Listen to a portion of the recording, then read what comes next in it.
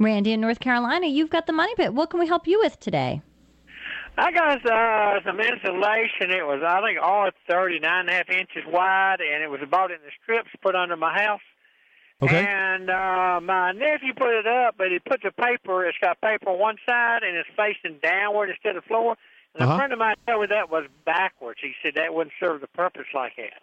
Yeah, well, you got a smart friend there that is upside down. He essentially put the vapor barrier upside down. The vapor barrier, the rule of thumb, Randy, is that the vapor barrier always points towards the living space or the heated space. So that should have been up. Okay, because I got my furnace under the house. You know, there's a furnace under the house, too.